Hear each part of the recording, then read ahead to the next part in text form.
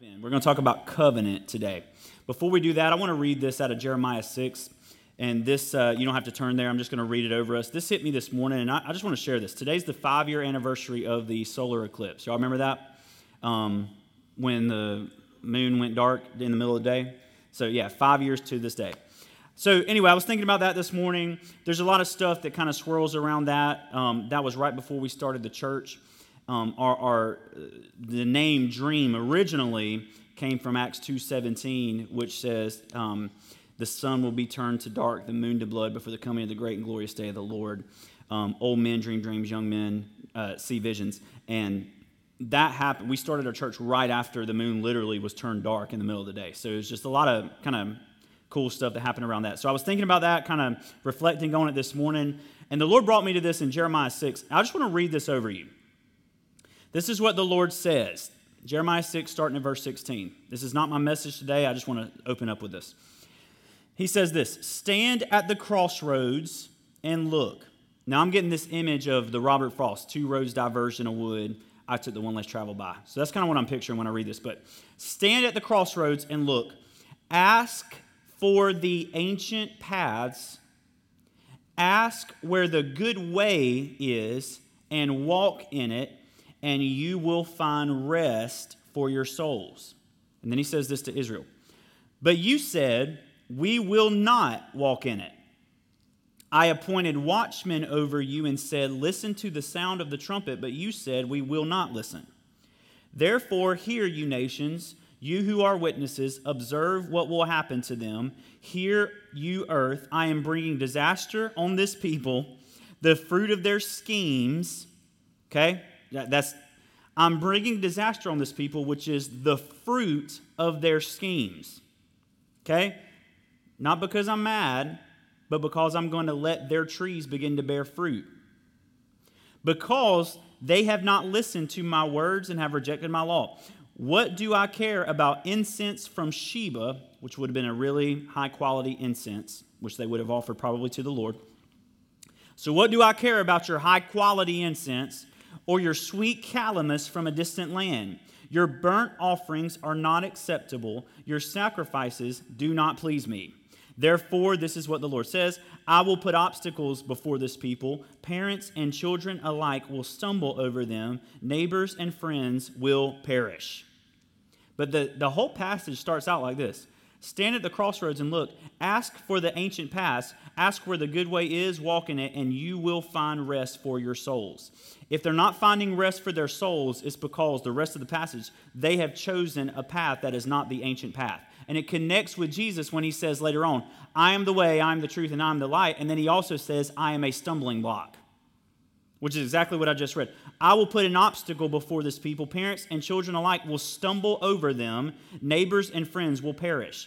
I believe the obstacle that Jeremiah is talking about right here from the Lord is Jesus, who is the rock, that is the stumbling stone, and also those connected with the stumbling stone, which is you and I, which becomes a stumbling stone for those that refuse to choose the ancient path. Right? So, where the Lord has had us for 5 years, and I want to encourage you with this because I was thinking about this. I met with a pastor this week, and we were just talking about this. And in this area of the country, the church is typically defined by gossip. You know, man, I can't stand the way they do this. Can you believe what the pastor said about this? Can you believe what that person said about me here? Can you believe what they wore on Sunday? You know what I mean? Can you believe what they're doing on Saturday night? And then they're showing up to church. That's what the church is defined by. We were at dinner last night, me and Jordan Veda, and sitting beside a couple of ladies that were well into their 80s. And the whole time we were sitting there, all they were talking about was how awful their friends are. You know what I'm saying? And I told Jordan, I said, I guarantee you, I can take you to the church they go to right now. But you know, no, Lord forgive me for that. But I mean, it's just real. But you know what I'm saying? That's what defines us. And the Lord is saying, like, if you haven't been awake over the past couple of years, the Lord is saying, stand at the crossroads and look, and ask for the ancient path. Ask where the good way is and walk in it, and you will find rest for your souls. But if you refuse, then I'm going to give you the fruit of your choice, which is disaster. Why? Does that mean the Lord's not good? Does that mean the Lord's angry? Does that mean the Lord's wrathful? No, it means the Lord will do whatever it takes for you to realize that there is one path that is good for you, and it is ultimately called Jesus. So if we're walking down a path that is not called the way, the truth, and the life, that no one comes to the Father except through it, He will allow us to go as deep into disaster as we need to go in order to realize, wait a minute, this is not the way. And just like I told last week, that is the goodness of God. However, the Lord in goodness, in a city like this, in an area like this, in a state of the church like this, He will plant watchmen, and this is going to sound very prideful. Take it as you must. Like this church, He will plant watchmen right in the middle that is calling out to the culture, specifically the religious culture, to choose the ancient path. You know? And so if you and I ever get to the point where we look around and we say, man, for example, why there should be more people that are into this stuff. That's what I say all the time. I've spent since March all the way to here, which is what, 6 months now? 5 months? Yeah, 5 months. I've spent the past 5 months asking the Lord why on earth He gave me a message that He has given me. Because it ain't fun sometimes to be the one that's calling out to things that nobody else cares about, except you guys. But you know what I'm saying? And over I realized, and I shared this with Isaiah and a few other people this morning, over and over I realized that the reason the Lord does that is, A, He will redeem His people at whatever cost. Jesus is proof of that. No matter the cost, redemption is on the mind of the Lord. Therefore, He's willing to wait as long as it takes for a group of people to say, no matter how anti-culture it looks, we will be the redemption for the culture, which is first and foremost determined by the purity that a group of people walks in. So you and I, for the past 5 years, or however long you've been here, we have been so laser focused on the purity of the church that it hasn't looked explosive yet. But there's coming a day when redemption is going to come straight through Zion, and when it does, you and I will be on the forefront of history in the church shifting. Every 500 years in the church, and I'll get to my message. It's shorter today, so I got time. Every 500 years in the church, there is a major shift. I don't know why that the Lord chooses this timing, but He does. So in the first, it was Jesus. Jesus was born, BC to AD shifts. He dies, rises again, major shift. Okay, 500 years later is when we get all the councils that come together and make the determination that the church is going to believe in the Trinity. The church is going to believe that Jesus is actually the Son of God. And so all that's solidified, and then there's a shift. Okay? And then at year 1000-ish, about the 1000 kind of turn of the century, is that century or millennium? Millennium. 1,000 years, millennium, yes. At the turn of the millennium, the Eastern church and the Western church splits, which the Western church has suffered greatly from, you know? And so the Eastern church goes here, the Western church goes here, and they follow Augustine into the pits. And so we go like this. At 1500 AD, 500 years later, is the Reformation. So that's when Martin Luther writes the 99 Theses and nails them to the door in Wittenberg, the Catholic Church door, and essentially says salvation doesn't come through you paying cash. Salvation comes through faith alone. And so he makes that shift. And then here we are at year 2023, 22, almost 23, right? And right now the Lord is shifting the church. If you can't see it, it's happening. Because people are leaving the church in droves, but they're not leaving the faith. They're leaving the faith that they grew up in, trying to find the faith. And I'm telling you, if we're not careful, we'll allow them to keep going into oblivion instead of stepping in and saying, we have actually found the way that is the answer not only to all your questions, but the answer to everything on the inside of you that you haven't even thought to ask yet. And that is the shift that's taking place. But here's the thing I want you to know. In the year 500, when that shift happened, it came on the heels of men like St. Athanasius, who I talk about all the time. Okay? Athanasius spent his entire life running from persecution. 5 times, at least, it's recorded that he was ran out of cities. 5 times. And he died with people still believing he was insane. But when he died, the church and the councils picked up his teaching and said, wait a minute, maybe this guy actually knew what he was talking about. And the church shifts, okay? You get the east-west split in 1,000. In 1500, Martin Luther, when he nails the 90, he was not a popular guy. The Catholic Church was the church. So it wasn't like he nails those 99 theses and then there's 3,000 people, mega church, ready to embrace Reformation.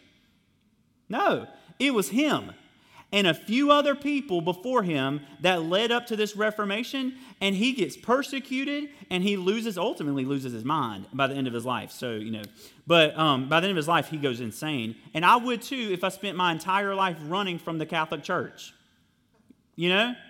But that's his entire life. And he dies, and suddenly the church says, wait a minute, maybe Paul was right. Maybe salvation is through faith alone. Maybe you don't have to pay cash. But he's dead. And so the constant theme you see in the church is that every single major shift happens when a group of people says, even if I never lay eyes on it, I will still be the seed that's planted in the ground. And so what we as a church have to have is what I've been calling prophetic eyes.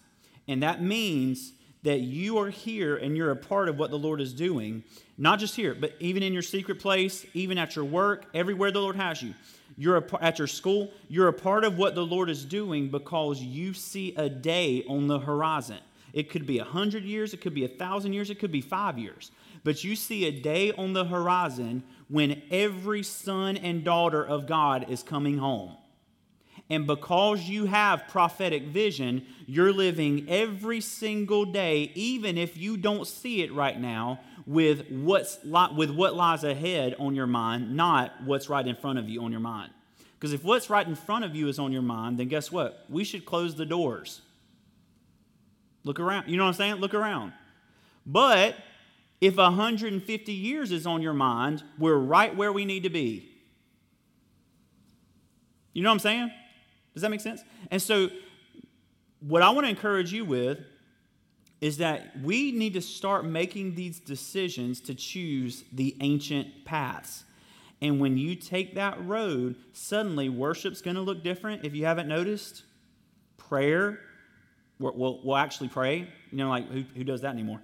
But worship's going to look different. Prayer will look different. Teaching will look different, right? Because I'm not here to teach you how to be, how to find your what's it called, assignment. You know what I'm saying? I don't care. I don't care about your. Well, all right. Let me be careful. I care about your assignment. I just don't think your assignment is what you think your assignment is. You know what I'm saying? But I don't want to sit here and reinforce all of your ideas that you watched on TikTok. You know what I'm saying? Lord. Like most of the people today that know anything about the Bible know it because of somebody who's on TikTok that don't know the Bible.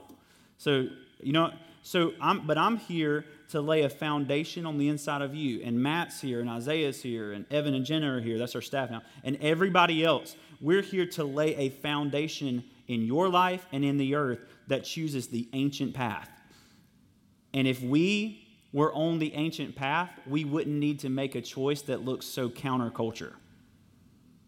But the fact that what we do looks so different than what the culture does, even though what we do is absolutely orthodox to the early church, tells you there's a path that has not been chosen for a long time. But two roads diverged in a wood, and we choose the one less traveled by, and that has made all the difference. Okay, so that's free. It's not a message today. But you can have that and pay your tithes at the door. Just kidding. It's free. So you and I generally know, this is the message. You and I generally know that we are in a covenant with God. Everybody, you've heard that before. We use that language. We also have a general idea of what covenant is. The question is, that I want to ask you today, why would God engage us through covenant? Why would God choose covenant to make our relationship known? God specifically chose covenant to make his purposes known, but why? I contend this is another part of context that you and I really need to understand in Scripture. So the Old Testament and the New Testament, as we know them, are actually the Greek words diatheke, diatheke, which is a translation of the Hebrew word berith, both meaning covenant. So the Old Testament and the New Testament is actually the Old Covenant and the New Covenant in your Bible. That's the Greek wording. That's a translation of the Hebrew word, which both mean covenant. So to put it in layman's terms, the entire story of redemption and the Bible are stated from a 10,000-foot view as the Old Covenant and the New Covenant, which would make covenant extremely important, right? So let's look at some historical context. So I'm going to give you some history. Stay awake. I promise it's going to be good. Let's look at some historical context to covenant and see if we can't find some clues as to why God used this commonly known idea to communicate his purpose. So let me quote you from a professor named Sandra Richter, and let me just quote this, and or this is more of a summary of her quote that I wrote out, but this is what she said. A berith in Hebrew, a covenant, is an agreement enacted between two parties in which one or both make promises under oath to perform or refrain from certain actions stipulated in advance. So one more time, that's a big definition.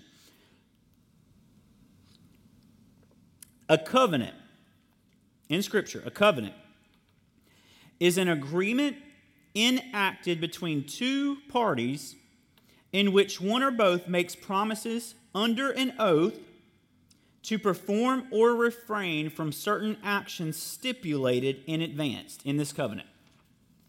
This is what John Levinson says, who wrote Sinai and Zion, it's a book, an entry into the Jewish Bible. This is what he said. He said, the literary legacy of ancient Israel is incomprehensible apart from covenant theology. Okay? So every single thing we need to know about Israel, we have to find through an idea of what their covenant is. Okay.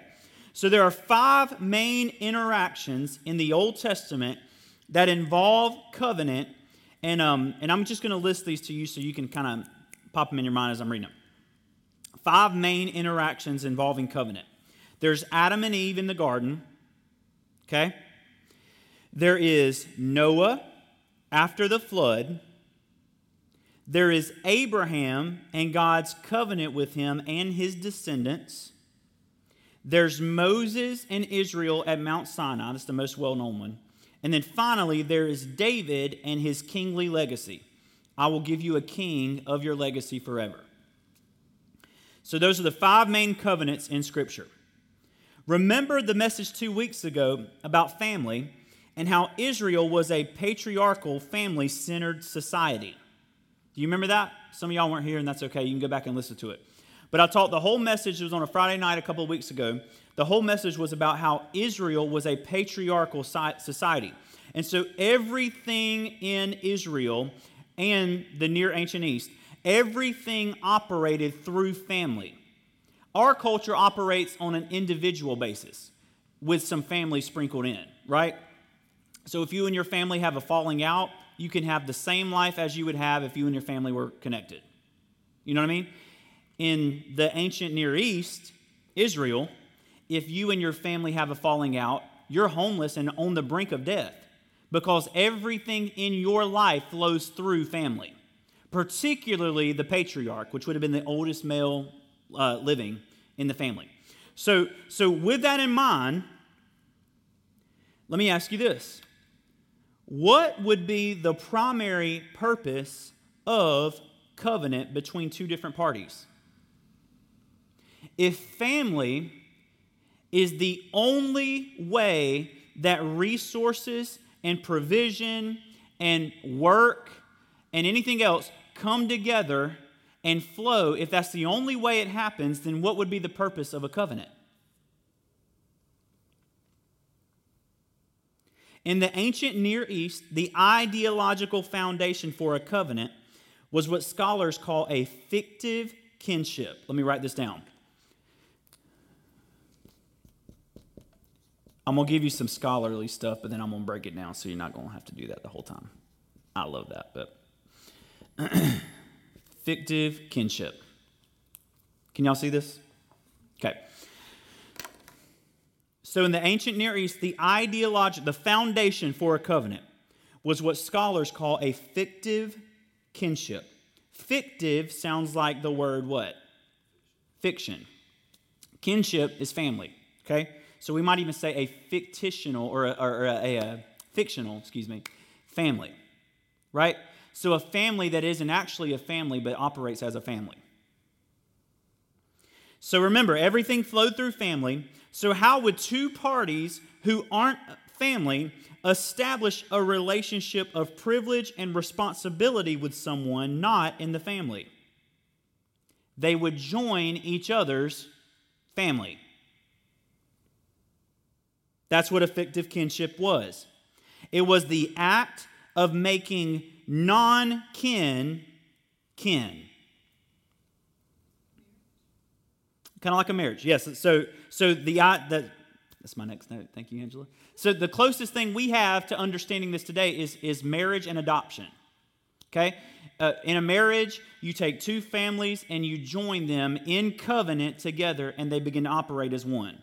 Okay? Same with adoption. You take a kid that isn't your natural kid and through covenant you bring them in and you treat them as if they are your blood kid. Right? So the idea of a covenant was to establish the relational means by which two parties would operate as one family. We have many examples of ancient covenants that are structured just like the Bible's covenants. So this is kind of like apologetic stuff. Apologetics is kind of proving what you believe. There are many historical documents, not Christian documents, in the ancient Near East that prove to us that covenant is how this culture came together and operated. Okay? Not only that, the ones that we have show us, when the Torah was probably written, which is really cool. But two, it shows us the mindset of those that God was entering into covenant with. Okay, so here is how an ancient covenant, not just scriptural, all the historical ancient covenants, this is how they were structured. Okay, so first, and I promise, I know this is a lot, but I got to lay the groundwork to get to where I'm going, okay? So y'all still with me? Y'all super tired today, aren't you? Okay, so you got first the preamble, okay? In the preamble, a king, or in this case Yahweh, would put their name, they would put their title, and they would put all of their grandeur, okay? So they would say, I am King so-and-so, the Lord of this, the leader of this, the so-and-so of this, and I accomplished this, I took over this territory, and I built this fortress. And that would be the intro. That would be the preamble, okay? So you'd have the preamble, number one. Number two, you had what's called the historical prologue. In this section, it provided the reason a lesser side should participate in a covenant with a greater side and accept the leadership of the great king, for example. Here's what's interesting. This portion of covenant is only found in second millennium documents, particularly in Hittite treaties. That means nothing to most of you, that's okay.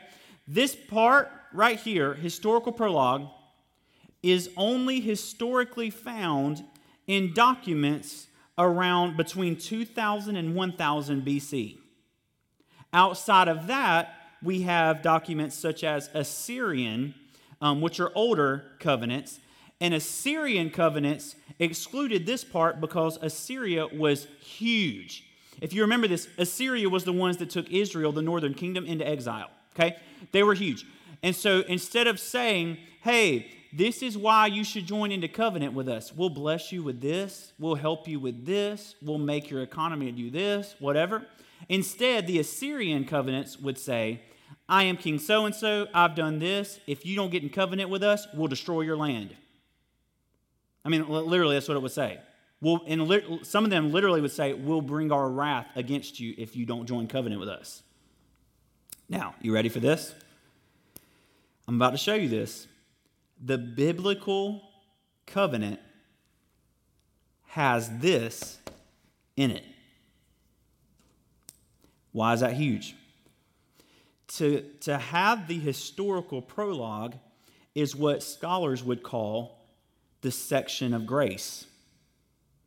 They would say, because remember, a covenant was important because it would take a smaller country, for example, and a very, very large country, and they would come together. Why would that be so important for the smaller country?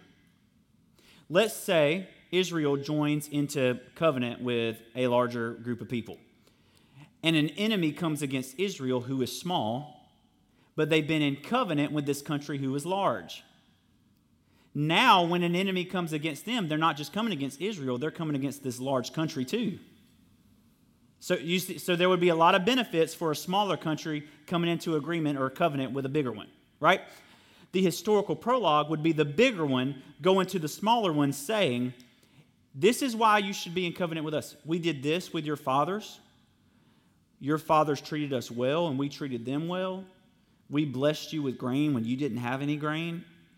When that group of people came against you, we came and fought on your behalf. So you guys should be in covenant with us. Okay? Rather than what Assyria said, which is, if you don't get in covenant with us, wrath is coming. Most of us have viewed Yahweh in an Assyrian covenant when he's actually found in a Hittite covenant.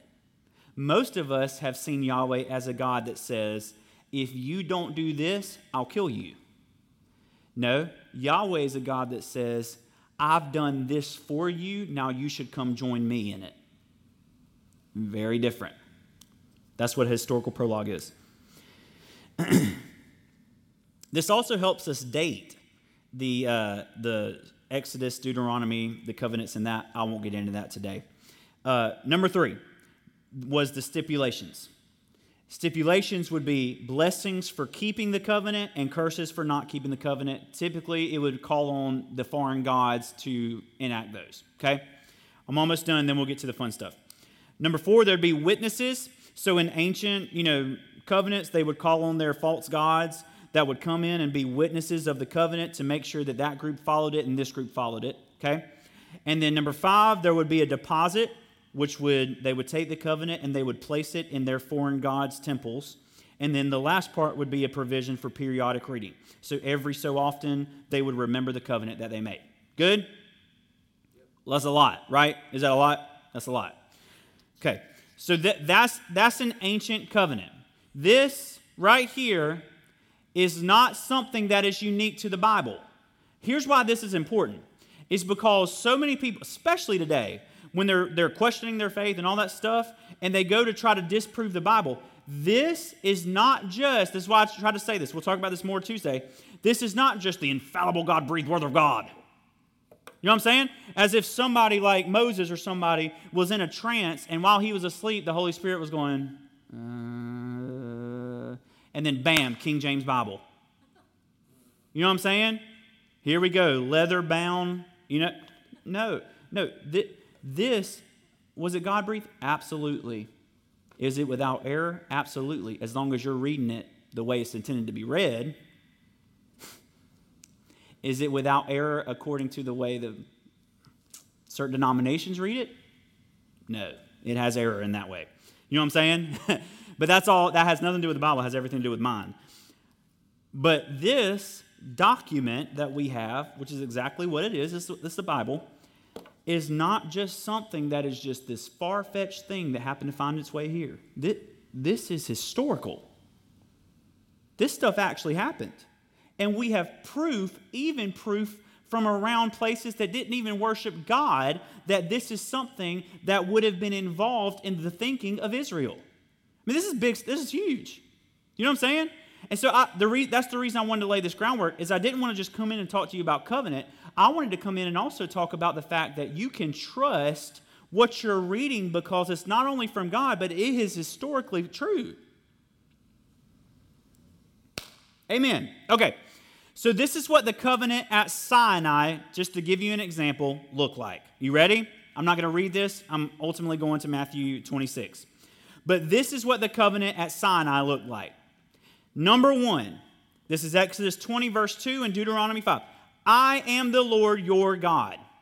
If you open the Ten Commandments, that's what it starts with. I am the Lord your God. Okay? Number 2, who brought you out of the land of Egypt, out of the house of slavery. Historical prologue. I am the Lord your God, who brought you out of the land of Egypt, out of the house of slavery. Here's the stipulations, which is the Ten Commandments. You shall have no other gods except me. And then he goes on to list the other ones. Stipulations. Blessings and curses I'll get to in a second because it separates them out, but they're all here. You shall have no other gods before me. Stipulations or obligations. Deposit. Where the covenant will be deposited. This is what it says. Moses put the tablets of the covenant in the ark of the covenant, the place where Yahweh was enthroned. In the temple of Yahweh where he was enthroned. Okay? This in Exodus 25:21, Exodus 40, and Deuteronomy 10. Here's the periodic reading. At the end of every 7 years, the Israelites are called to appear before God and the law be read before all of Israel. That's Deuteronomy 30. Periodic reading. This is what it says in Deuteronomy 4:30 and 31. I call on heaven and earth to witness against you today. Witnesses. Last one. And he gives in Deuteronomy 27, verse 11, all the way through Deuteronomy 28, verse 68, he gives curses and blessings for not following or following the law. Okay? So the list I wrote out before came strictly from Hittite covenants around 2000 to 1000 BC that did not follow the Lord. Okay? What I just read you came directly from Scripture, and it follows the exact same structure, which shows us a couple of things. Number one, that God is a God of grace. We all knew that, if you need any more proof. But number two, that like I said before, this is something that is trustworthy. This is something that is speaking to us in a much deeper way than you and I ever thought. Because what did I say in the beginning? The purpose of a covenant in the Hittite times, in the Assyrian times, and then as we see in Israel's time, the purpose of a covenant was to do what? Bring you into the family. Yahweh gives Israel, and ultimately you and I, a covenant. Old covenant, new covenant. Old Testament, New Testament. Gives us a covenant in order to teach us something much deeper than what you and I ever believed. You and I thought that God gave us the 10 Commandments because if we don't keep those, we die. If we keep them, we live. And that was not the purpose of the commandments, and it wasn't even the purpose of the law. The purpose of the commandments and the law ultimately was to say, you're in my family. And because you're in my family and in covenant, there are some things, some responsibilities that are on you, not to say, I kill you if you don't do these, but to say, because you're in the family, you've got to act like you're in the family.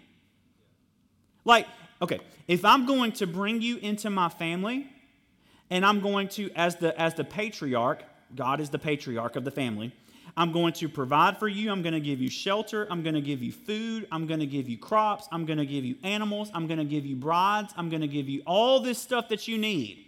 If I'm going to bring you into the family, then when it comes time for you to eat the harvest of the stuff that I have given you, you need to go out in the field and get the harvest. Or when it comes time for you to have the kids that I have blessed you with, you need to take care of your kids.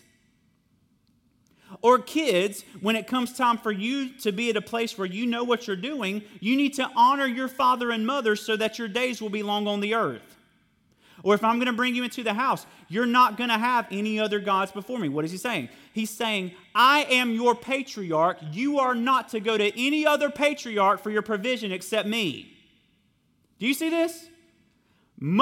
So by God giving Israel and then later on us, by him giving us a covenant, it is not stipulations in order to get into covenant. Him giving us the covenant is the decree that you're already in the family. You don't get a covenant unless you're in the family first, right? So if two countries are coming together, they get the covenant because they're coming together. They don't get a covenant and say, in 10 years, we're going to see how good you've kept that side and you've kept that side, and if everybody's kept it good, then we'll join together. No. They say, we're joined together, therefore, this is what the family looks like. Everybody good? Anybody have any questions? Okay. Once a covenant was made, all that remained was to do an oath and a ratification. A ratification is simply consent. Like, yes, I will do this. I will be a part of this. Let me read this to you. You ready to see some amazing stuff? Okay, I am. Good Lord. Exodus 20, verse 3. Let me just read this to you. Starting at verse 3. When Moses went and told the people all the Lord's words and laws, they responded with one voice. Okay? Remember, all that was left was an oath and a ratification. We will do this, and then we're going to do an act to show, and I'll show this to you, a sacrifice to show that we are going to do this. When Moses went and told the people the Lord's words and the laws, they responded with one voice. Everything the Lord has said, we will do. There's your oath. Verse 4. Moses then wrote down everything the Lord said. He got up early the next morning, built an altar at the foot of the mountain, set up 12 stone pillars representing the 12 tribes of Israel. Then he sent young Israelite men, and they offered burnt offerings and sacrificed young bulls as fellowship offerings to the Lord. Listen to this, listen. Moses took half of the blood and put it in bowls, and the other half he splashed against the altar. Then he took the book of the covenant and read it to the people. They responded, we will do everything the Lord has said, we will obey. Verse 8, then Moses, you ready for this? Then Moses took the blood, sprinkled it on all of the people, and said, you ready? This is the blood of the covenant that the Lord has made with you in accordance with all these words. This is the blood of the covenant that gets sprinkled on everyone. Does that sound familiar? Okay. So, you have the oath, which is Exodus 24:3. We'll do all that the Lord said. And then you have the ratification, which is right after. It's a ratification ceremony. And they sacrifice bulls. He puts blood in the bowl, spreads it on the altar. He takes the other half of the blood and puts it on all the people. He sprinkles the blood on everyone. That would bring up a couple of things. Number one, it would bring up the Exodus, when the blood of the lamb is sprinkled on the doorpost and death passes over them. And number two, it would point to something they had not seen yet. Let me read this to you. This is going to be good. You ready? Here we go. Matthew 26. I told you to turn there. 27 and 28. Listen to this. Let me back up. Let me give you some context. Verse 26. While they were eating, Jesus took, this is the Last Supper, took the bread, and when he had given thanks, he broke it and gave it to his disciples, saying, take, eat, this is my body. Verse 27. Then he took a cup. When he had given thanks, he gave it to them, saying, drink from it, all of you. Listen, this is my blood of the covenant, which is poured out for many for the forgiveness of sins. When does the Last Supper take place? Anybody know? Do you know, Matt? Passover. The Last Supper is taking place at Passover.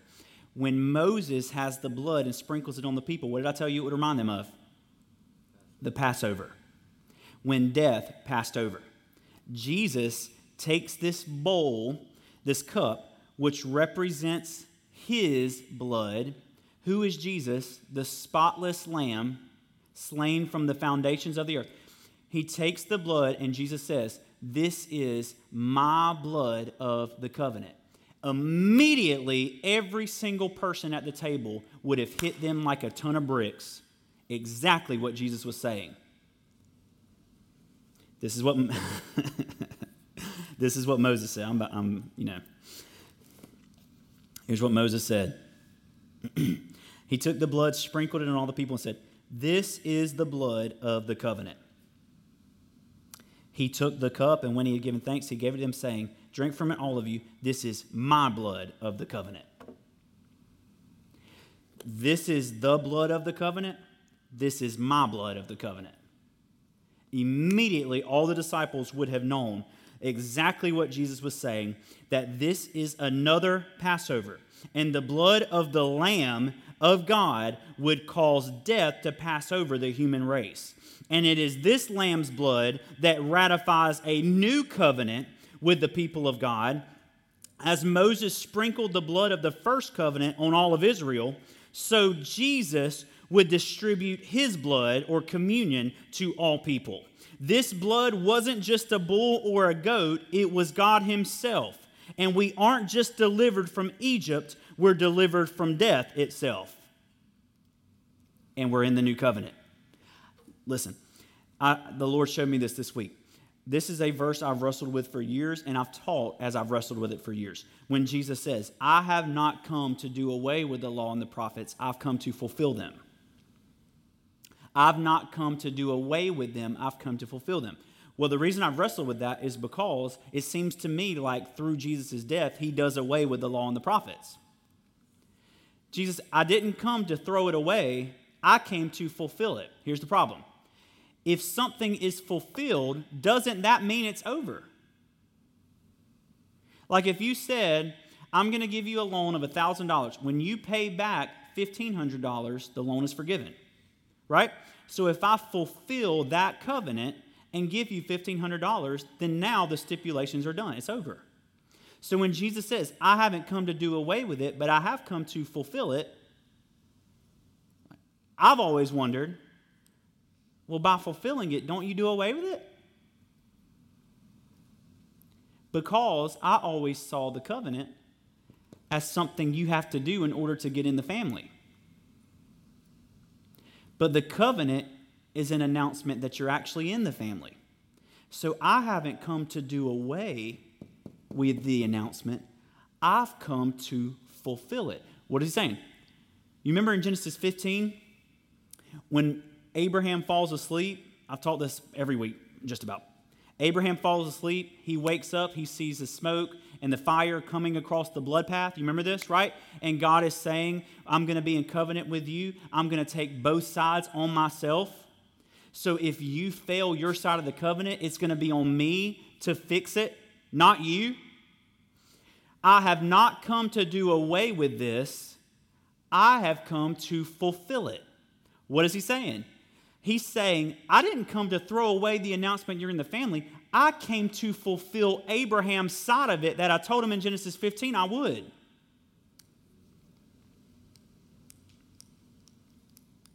So I'm not throwing anything away. I have come, and this is why the other translation is this. I have not come to do away with the law and the prophets. I've come to fill them to the brim, is the other translation. And he brings us into a new covenant. But in Greek, there's two words for new. There's neos, which is new in age, and then there's kainos, which is restored. He doesn't come to bring us into a brand new covenant to throw away the other announcement. He comes to bring us into what this was always intended to be. Remember what I taught last week. Everything in the Old Testament finds its fulfillment in Christ. Therefore, God met Israel in something they understood, covenant, to communicate his desire to help them see that they are in the family with family resources and with family responsibilities.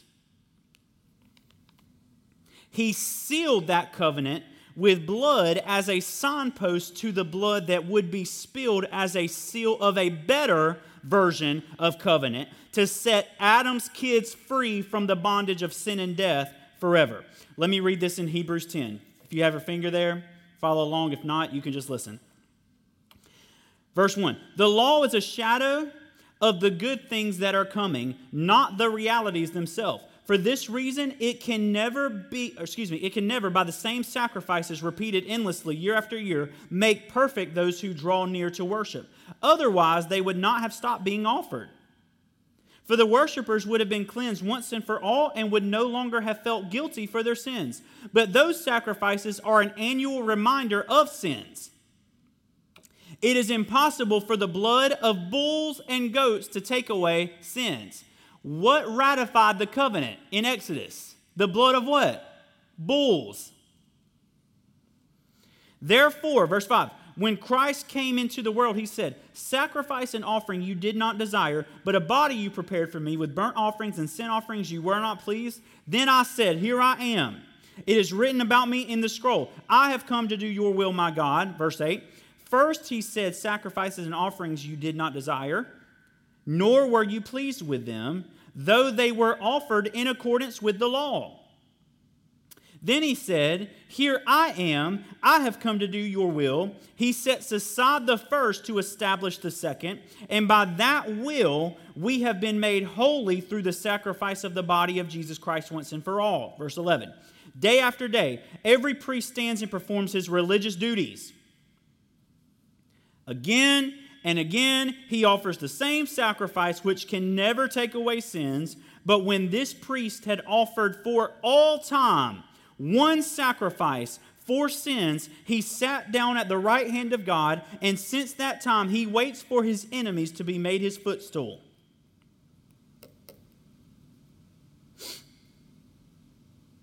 Man, something just hit me that I didn't see before. The covenant, when it was deposited in the temple, was put in the Ark of the Covenant, which was, the Old Testament says, the footstool of God.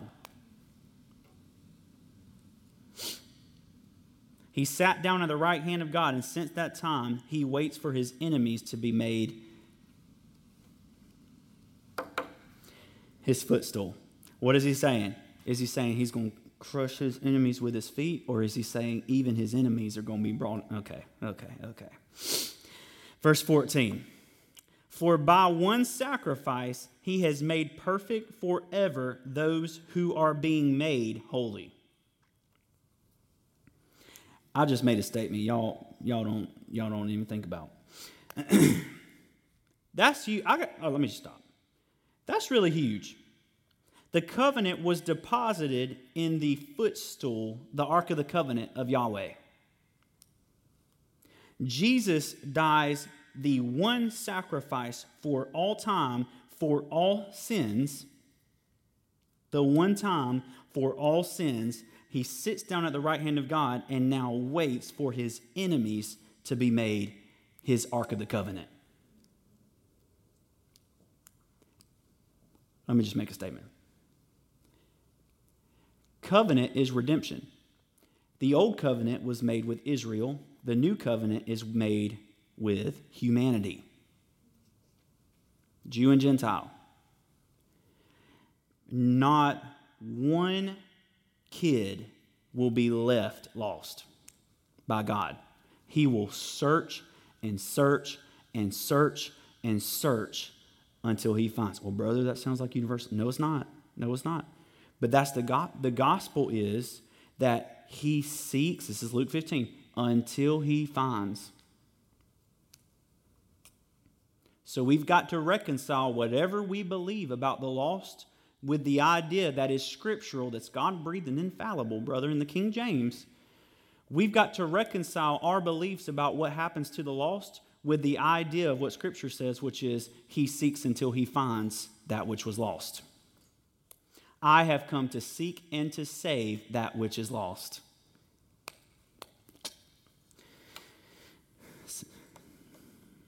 My email is jenna@dreamcolumbia.com. Huh? But, okay, but in the church, in the Eastern church, here's what they do. Man, that's a new idea, but let's talk about that. In the Western church, here's what we do. Heretic. If I'm a heretic, so is Jesus. All right, verse 15. The Holy Spirit also testifies to us about this. First, he says, this is the covenant I will make with them. After that time, says the Lord, I will put my laws in their hearts, and I will write them on their minds. Then he adds, their sins and lawless acts I will remember no more. And where these have been forgiven, sacrifice for sin is no longer necessary. Period.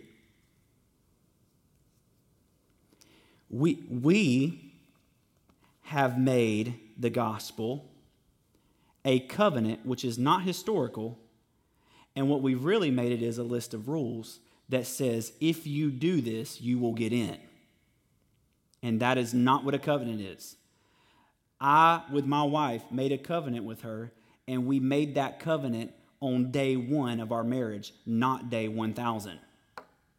I didn't wait and see how she was going to be a wife before I said yes to covenant with her. I said yes to covenant with her, which made her my wife. We have seen the gospel like this. Here we go. Feel the strength of Goliath, or not Goliath, Lord Gideon. Maybe Goliath too, pretty strong. This is how we've seen the gospel. We've seen the covenant here, right? And then we see acceptance here. And this span right here, let's just call it what it is works. How well you keep this covenant will determine whether or not you're accepted. When do we believe you're accepted? Typically when you die. And you'll find out when you walk up to St. Peter at the gates. Like St. Peter ain't got something better to do than sit around in a bunch of gates all day. You know what I mean? Like, walk up to St. Peter and you'll say, this is what I did this and this and this and this and this and this and this. And he'll say, welcome home, brother. You know? Welcome home. Welcome home. One of these days I'm going to stand face to face with the Lord. He's going to say, well done, good and faithful servant, brother. Just to make fun of me. So anyway, this is how we've seen the gospel. This is the gospel.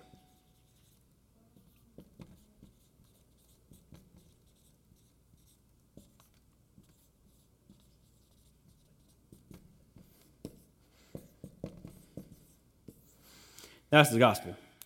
Is you're accepted, and a fruit of your acceptance is a covenant, and a fruit of your covenant is life.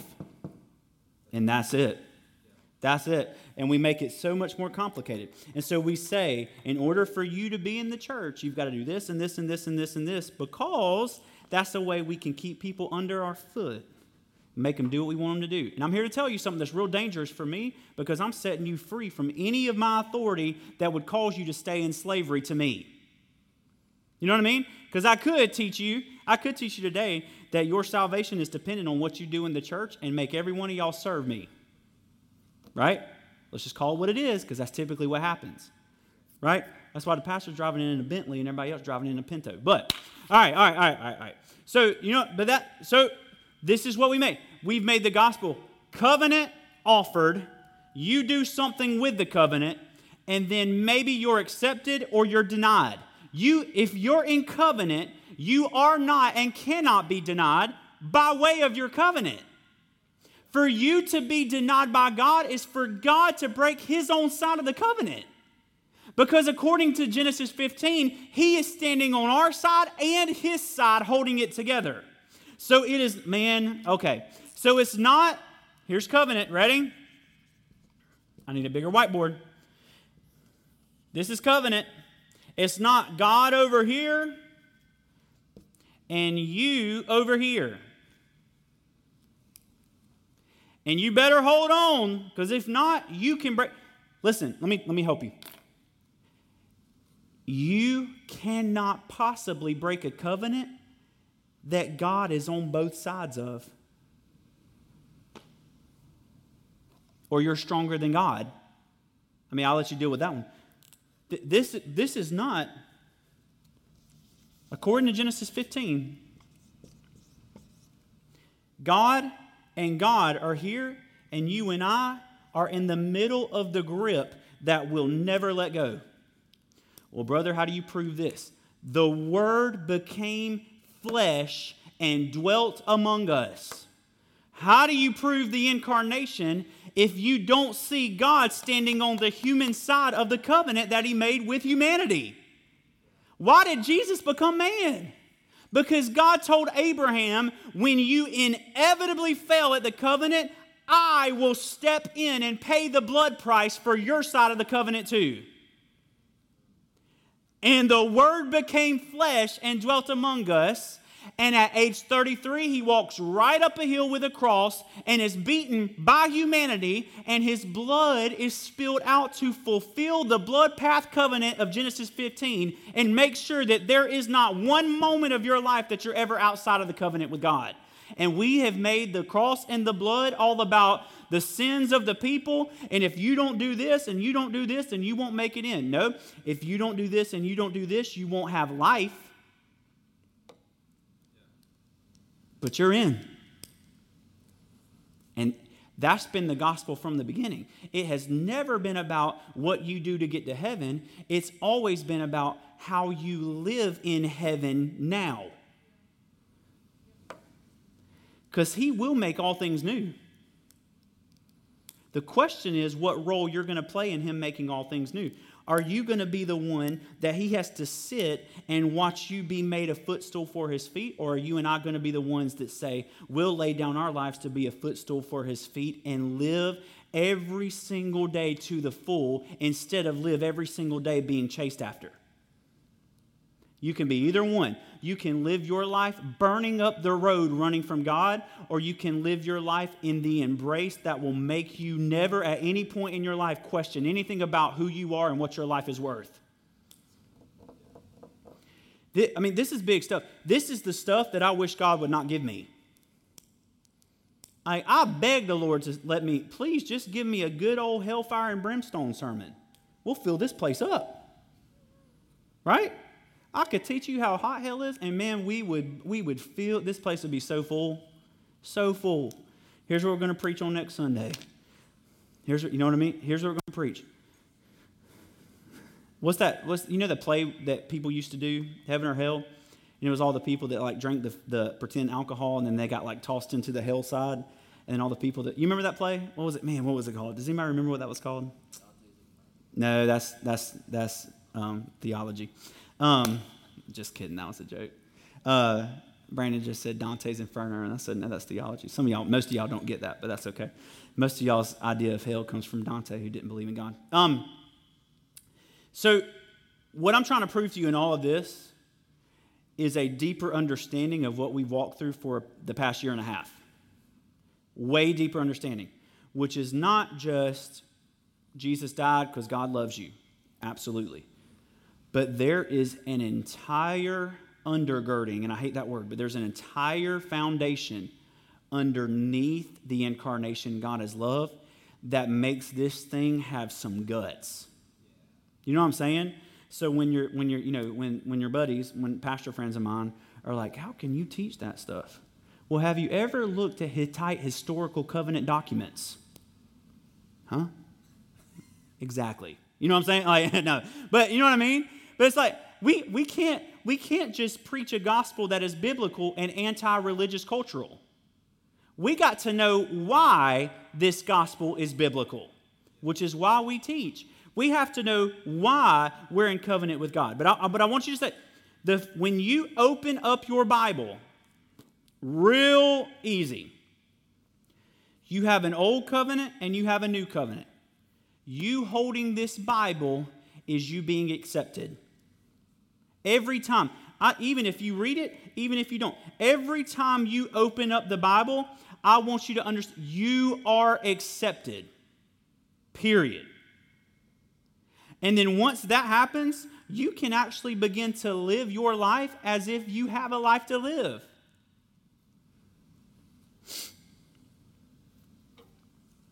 We're going to do a time of prayer.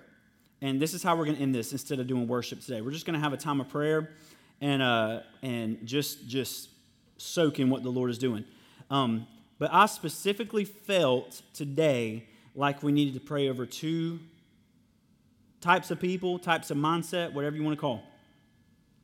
And it's those who are still carrying guilt and shame over anything. Anyone carrying guilt and shame, number one. And number two, anyone feeling like they have missed out on what a covenant responsibility is. Here's what I mean. There's a difference in works to earn acceptance in a covenant and fruit from the fact that you've been accepted and in covenant. There's a difference in what you do to earn your way in and what you do because your way in has been earned. Okay? So the reason that I don't steal is not because if I steal, I'm not going to be in covenant with God. The reason I don't steal is because I am in covenant with God. Therefore, I won't steal. Right? This is basic stuff we've been talking about forever. The reason I live different than the people around me is not because that somehow earns me an inside track and to be accepted. The reason I live different than those around me is because I actually believe I have been accepted. And then your life lived will begin to preach something to them that says, if their life can look like that without the fear of punishment, that's what love said. 1 John 4, he says, love does not carry with it the fear of punishment. So when you start to live in a place where you know you've been accepted, it's going to dare other people to get out of the mindset that there is a punishment awaiting me if I don't do X, Y, and Z, and instead believe maybe I've just been accepted. And that doesn't mean anybody can just do whatever they want. That defeats the whole thing of everything I'm saying. When you're in covenant, there is a responsibility. And the responsibility is to live like you're actually in covenant. So the reason we come to church is not because if you don't come to church, then man, you're going. No, the reason we come to church is because we believe we are accepted and in covenant with a God who created the universe. Therefore, we're going to join ourselves with the family of those who have finally started to see what is real. That's what Karl Barth says. This is my favorite quote of his in his little book on Romans 5. At the very end of it, he says this. He says, the Christians aren't the only ones who have been redeemed. The Christians are the only ones who have realized they've been redeemed. Huh? Tell me if you heard that in the church growing up. Right? He says, the Christians are not the only ones, let me change, that Jesus died for. The Christians are the only ones who have realized they have been died for. And I don't even know if that was linguistically right.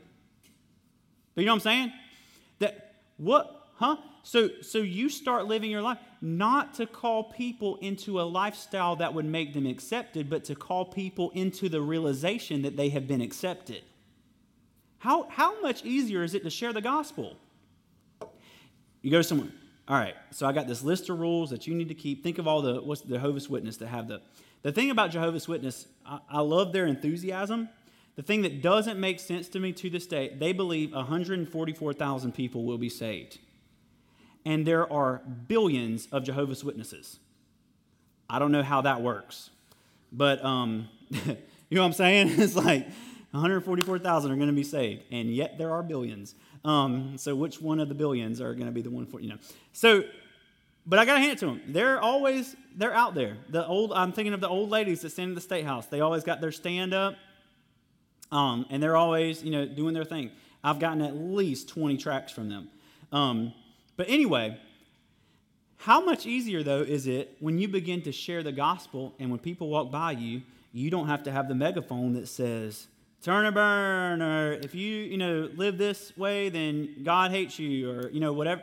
But if you keep this rule and this command and this, how much easier is the gospel when you say, look at somebody in the eyes and you tell them, he redeemed you too, and you have been accepted. Therefore, living like this is not your inheritance. Now you're meeting someone at a real place, and you're overcoming the lie that they're living in with truth, rather than trying to overcome the lie with another lie called religion.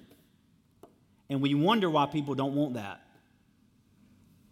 Come to my church, and we're going to have a burning next Friday night. We'll burn all our contemporary Christian music CDs. It's going to be amazing. You know what I'm saying? And we got pizza. Let me say, we wouldn't have to spend millions of dollars on free giveaways and pizzas if we just preached the right gospel. And as a church that doesn't have millions of dollars to do giveaways in, that's a great sermon. So, no, but I want to encourage you, when you open your Bible, I just want you to start to dare, and I know we've been saying this for over a year, really for 5 years, but I want you to start opening up these pages and dare to see a story that is way beyond the surface, that is much deeper than God is mad and you got to do something to make him happy. God was never mad. He was never mad. In fact, even if he was mad, it was nothing but a sign of his love. I get mad at my daughter sometimes, and when I get mad at her, at no point do I ever question her acceptance. My anger at some of the stuff she does is proof that she's accepted.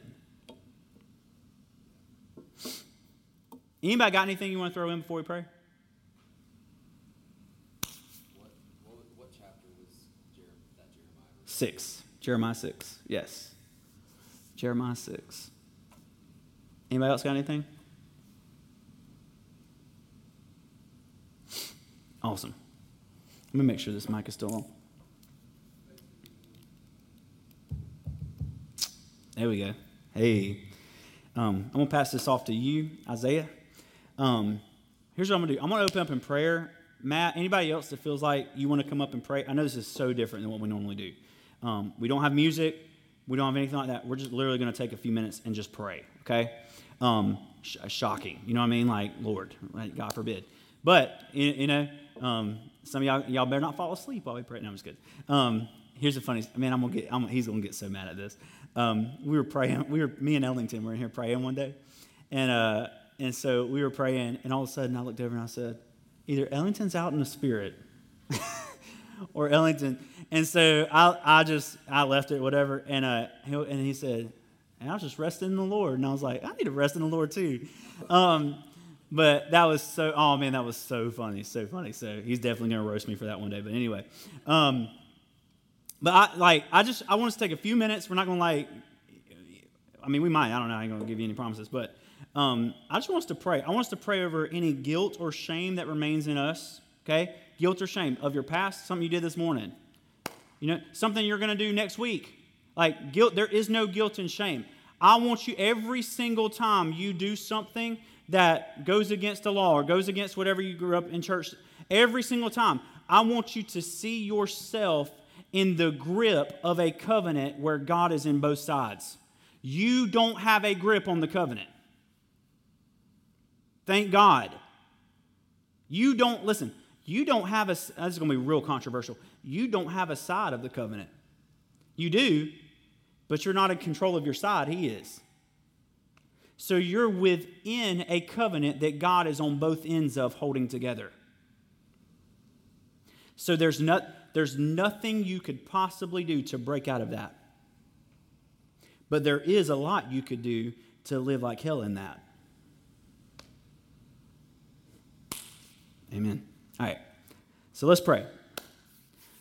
Lord, I thank you. You've really given us a pattern to pray. And so I want to pray that. Lord, I thank you for a gospel that is way greater than anything I ever thought. For a gospel that is much more robust and full of life and full of who you are and full of love. So much deeper than anything that we've ever dreamed is the gospel that we have received. We're pioneering, a word that the Lord gave Isaiah. We're pioneering a new old way of seeing the ancient path, of finding the ancient way. And as we are finding that, we're finding two things. We're finding that we're on the narrow way that only a few find. And we're also finding the way and the truth and the life that makes its way to the Father. And so, Lord, I believe that what we are discovering right now is because there have been people in every single generation who have made the decision to say, if it goes against the grain, if it goes against what the norm is, if it goes against what everybody else around me is doing, I'm still going to stand on the truth that the Spirit has placed within my heart. And because of that, we're here today with a dare to say maybe there's more. Had it not been for those heroes of the faith, had it not been for those fathers and mothers that stood in the gap when there was a very big gap between what was real and what is not, between religion and the kingdom, had it not been for those fathers and mothers that stood in the gap, you and I in this room, we would not be here doing what we're doing with the dare to stand in another gap. But it's because of those who you have given the same wind to that we are here today standing there, calling out to the culture as watchmen, saying, find the ancient road. And you have provided along the way. You have blessed this church. Matt prayed this morning, but I mean, we've had over almost $250,000. $250,000 given to this church since we started. For most churches, that's a 6-month budget. For us, with 30 people, it's a miracle. But that's what you've done. You have delivered us from Egypt. You've delivered us from insecurities and slavery and mindsets. You have found us. And because of that, the days that lie ahead of us there are no words for what we're going to experience. Let me say it like this. There are no words for what we're currently experiencing. And if we'll have eyes to see it, we're tasting right now everything that we've been saying is coming in the future. Now, it's here. New wine is here. New wine is stretching us. It's molding us. It's maturing us. And the fact that we're able to contain it and stretch with it is a sign that you and I have gone through the process of new wine skin.